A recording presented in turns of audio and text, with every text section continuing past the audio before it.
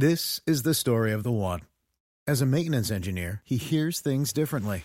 To the untrained ear, everything on his shop floor might sound fine, but he can hear gears grinding or a belt slipping.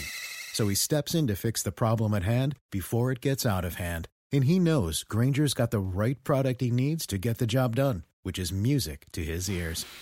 Call, click Grainger.com, or just stop by. Grainger, for the ones who get it done.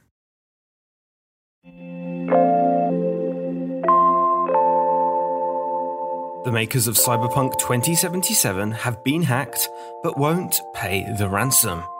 Someone hacked a water treatment facility and tried to poison an entire city. And an Apple hardware exec is reportedly focused on AR and VR. This is your Daily Tech Briefing, the morning edition. It's Tuesday, February 9th. From Engadget, I'm Matt Smith.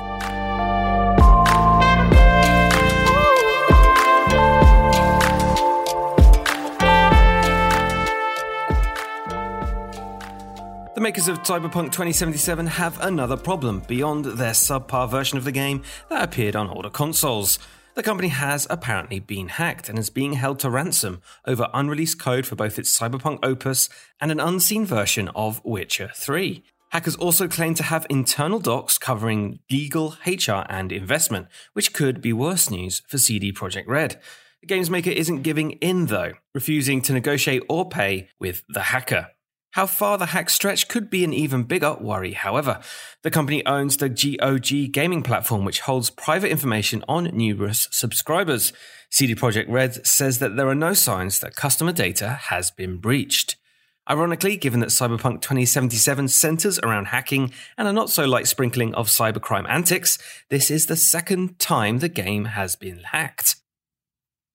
As reported by Reuters and the Tampa Bay Times, public officials from Oldsmar, Florida, say someone gained unauthorized access to the city's water treatment plant last Friday afternoon. The hacker adjusted the chemical makeup of the city's water supply.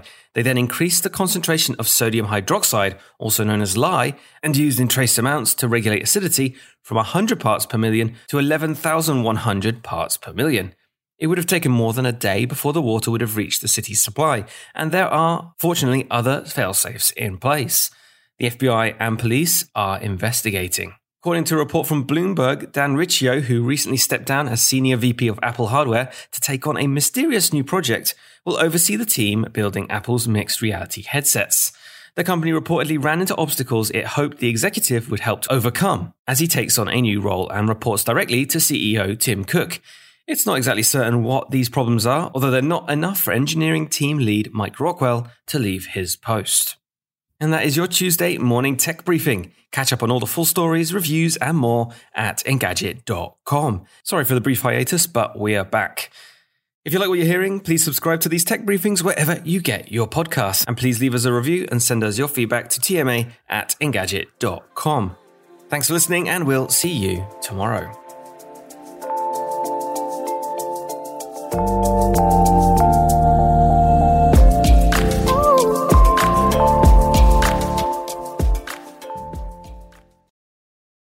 Want to learn how you can make smarter decisions with your money? Well, I've got the podcast for you. I'm Sean Piles, and I host NerdWallet's Smart Money Podcast. Our show features our team of nerds, personal finance experts in credit cards, banking, investing, and more. And they'll help you make the most of your money while cutting through the clutter and misinformation in today's world of personal finance. You'll get clarity on strategies to help you build your wealth, invest wisely, shop for financial products, and plan for major life events. Listen to NerdWallet's Smart Money Podcast wherever you get your podcasts.